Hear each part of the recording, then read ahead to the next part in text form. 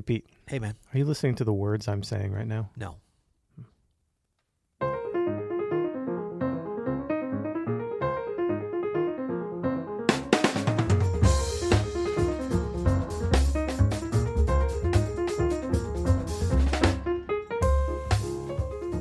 I'm Adam Manis. And I'm Peter Martin. And you're listening to the You'll Hear It podcast. Daily jazz advice coming at you. Coming at you. Today's episode is sponsored by Open Studio.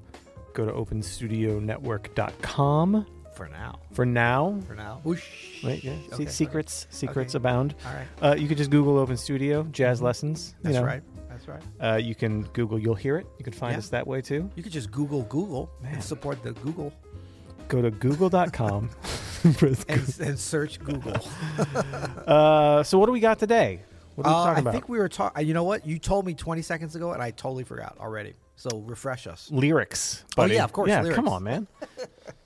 we got a speak pipe. Actually, this week 5 speak pipes. Oh, come on now. That's right. So this is a speak pipe from Burke. Hey, Peter and Adam.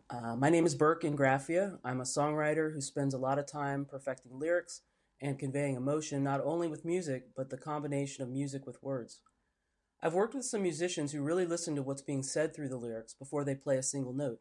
But some players pay no attention to the song, only the changes.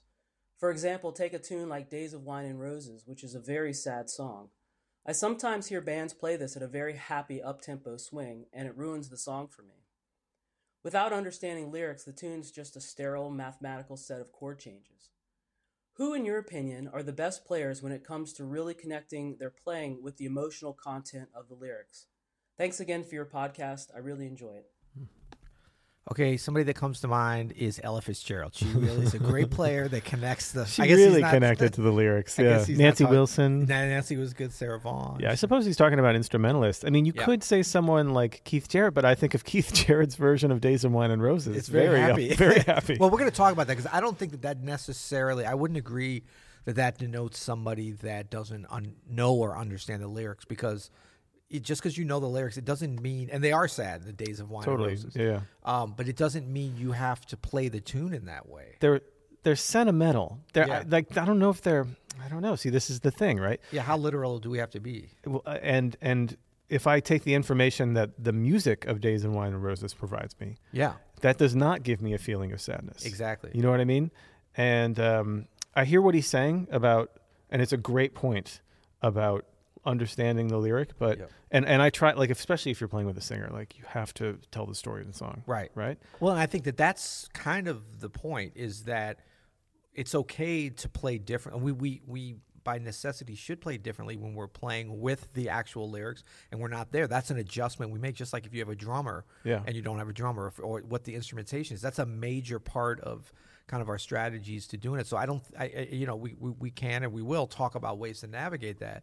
But I think to pretend like we're going to play a song exactly the same when we're hearing the lyrics, when the listener's hearing the lyrics rather, as when we don't, I don't think is accurate. Is helpful. Yeah, I agree. And it's hard to think about it like, should you learn the lyrics to every single song that you do from the Great American Songbook? Yes. I guess you should. Ideally, but that's a big task, though. Do I know every lyric? No. To all the songs I play? I try to get a general, I mean, I definitely read lyrics, and I try to understand what the song's about before I approach any song. Yeah.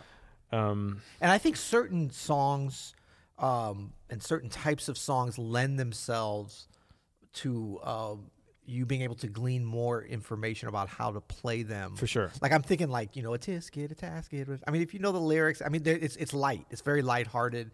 And I don't think that there's some sort of great depth, even if you know the lyrics, that you're going to be able to bring to playing that. Whereas something like, Embraceable You, I mean, like, that's the way that the lyrics link up with the melody on there.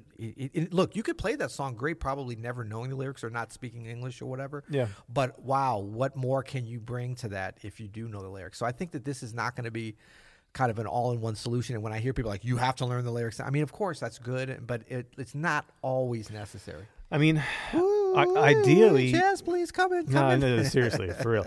Ideally, you should learn all the lyrics and learn the verses. Learn the verse lyrics, and learn every tune and every key. Yeah, well, because sometimes that the verse, like I'm thinking about T for Two, like the verse to T for Two tells the whole story Right. of the song before the quote unquote chorus even comes in. Yeah. But I think about Bud Powell's version of T for Two. Is that bad? Exactly. You know what I mean? Like, Yeah. it is a bit of a mathematical formula, but now it's its own thing. You know what I Right. mean? And Well, I love what you set up now. Like, if any of our lovely listeners or haters out there has a problem with what we're saying, write into us and tell us why you think Bud Powell is sad, okay? And that'll explain things. no, but I mean, there is a bit of a history. There is a bit of a precedent of taking what is essentially the sketch of the tune, Yeah. right? The music of the tune, the bones of the tune, and making what jazz musicians have done now for decades and decades and decades, which is making their own statement out of those bones. Right. I don't think Bud Powell's version of T for Two is bad at all. No. And it doesn't convey the romanticism of the actual lyric. No. I mean, if that was the case, Blossom Deary's version would be much better than Bud Powell's version. Right. Because it actually romantically tells this story Exactly. in a cute way, which is very, T for Two is a cute title even. Yeah. But Bud Powell's version's killing. Exactly. I mean, look, that's always the proof. We always talk about listen, number one. Yeah. And that's the proofs in the pudding. And I think that we actually don't, I mean, it's good to know the lyrics, but then even if you know them, you don't want to do the thing. And I know we've both probably encountered this in arranging. Sometimes you can know the lyrics too well almost, or not know them too well, but try to apply them to the arrangement too much. Perfect instance on Misty. I remember coming to that point because I did an orchestra arrangement for Diane Reeves of that tune. There's that point in the lyrics, and 1,000 violins begin to play. I was about to do that and write, and then I was like, you know what? I'm going to actually, I had a really thick violins right up to that point, and it's just kind of an antidote to the lyric. I had no violins just for that measure. Good for you. Yeah, because I'm like, it's too easy. That's too easy. It's too obvious of the lyrics, and I think that there's a certain mystery that, of course, when we play a song without the lyrics, you're already taking that element away. So there is a playfulness or something. There's different ways to deal with that. So just because you know them doesn't mean you have to apply them in the most obvious ways, i.e. play a sad lyric song in a sad way. And I mean, look, our music, jazz, is so much based upon the blues. Like, we know that's the foundation and the roots of this music, a big part of it. And the blues is the ultimate like dichotomy of like major and minor, happy and sad. Like, you cannot say like all blues are sad, really, or all blues are major, minor. No. So it's like that element and that kind of juxtaposition, I think, is important. Yeah, and you know what, and Burke, I don't think we're saying here, you don't have to learn the lyrics or don't worry about it. Yeah. I think as a rule, especially if it's something you're going to perform to make part of your own, to record, really understand as much as you can about the song you're about to perform. Yeah. For sure, because it's only going to make you understand. But I don't think there should be a hard and fast, like, it doesn't kill me when someone interprets a song differently than maybe the story even, would suggest. Yeah. And I think it's like one of those things that, the goal is to, it's very much like learning tunes in all keys. It's like, that is so helpful. You'll get so much out of that, but at certain times you'll get more out of it. And it's not realistic to always do that. Yeah. It's kind of like, we're supposed to floss every day. Now, if you're going to miss one day, though, don't miss the day that you eat ribs and you got all the, there's certain days that flossing is more important than other days, right? And I think there's certain tunes where this is more important. Exactly. Like if someone was doing a love supreme. Oh, come on, love, that's my jam. What? Bam. I'm going to be a little pissed. Yeah, exactly. For sure. Or Lush Life, Yeah. In a happy way or whatever. Well, Love Supreme, that's pretty easy to learn the lyrics because you just sang the entire lyrics to Love Supreme. You know what I'm talking about, though. If you totally change the vibe of something that has such a strong vibe, but a lot of these Great American Songbook tunes, let's be honest here.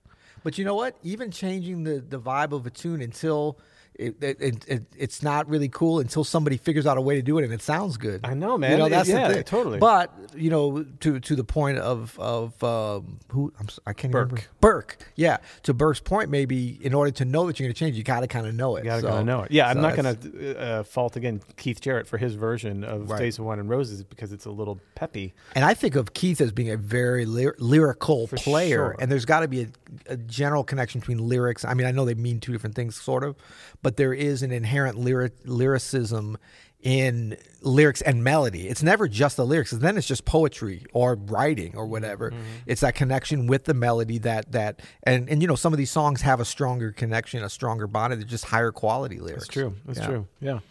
And he was asking, I think he was asking about players that we thought really was it played in a lyrical way or were Yeah. And Keith Jarrett, I'm thinking Bill Evans.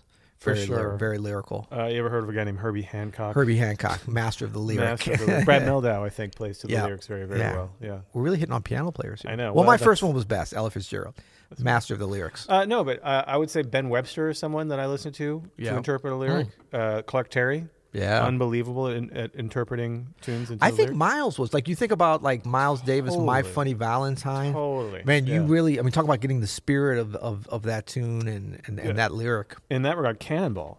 Yeah. One of my favorite interpreters of basically all the good players. Is that what we're saying? I mean, but it's part of being a good player is to understanding the lyrics. Yeah. So, in general, yes, learn the lyrics as much as you can, but I'm not going to fault someone for taking a tune to somewhere new. Right. It's like a little bit of column A, a little bit of column B. Exactly. And then think about how you're applying it. And then you can be confident once you know them to apply them, sometimes in an ironic or seemingly counterintuitive way. Yeah. I do like his point, though, and I think it could be reiterated, that sometimes we get, as jazz musicians, we get disconnected from some of these older great American songs that someone just says, go learn There Will Never Be Another You. Now, that's not a great song. Like, it's fine.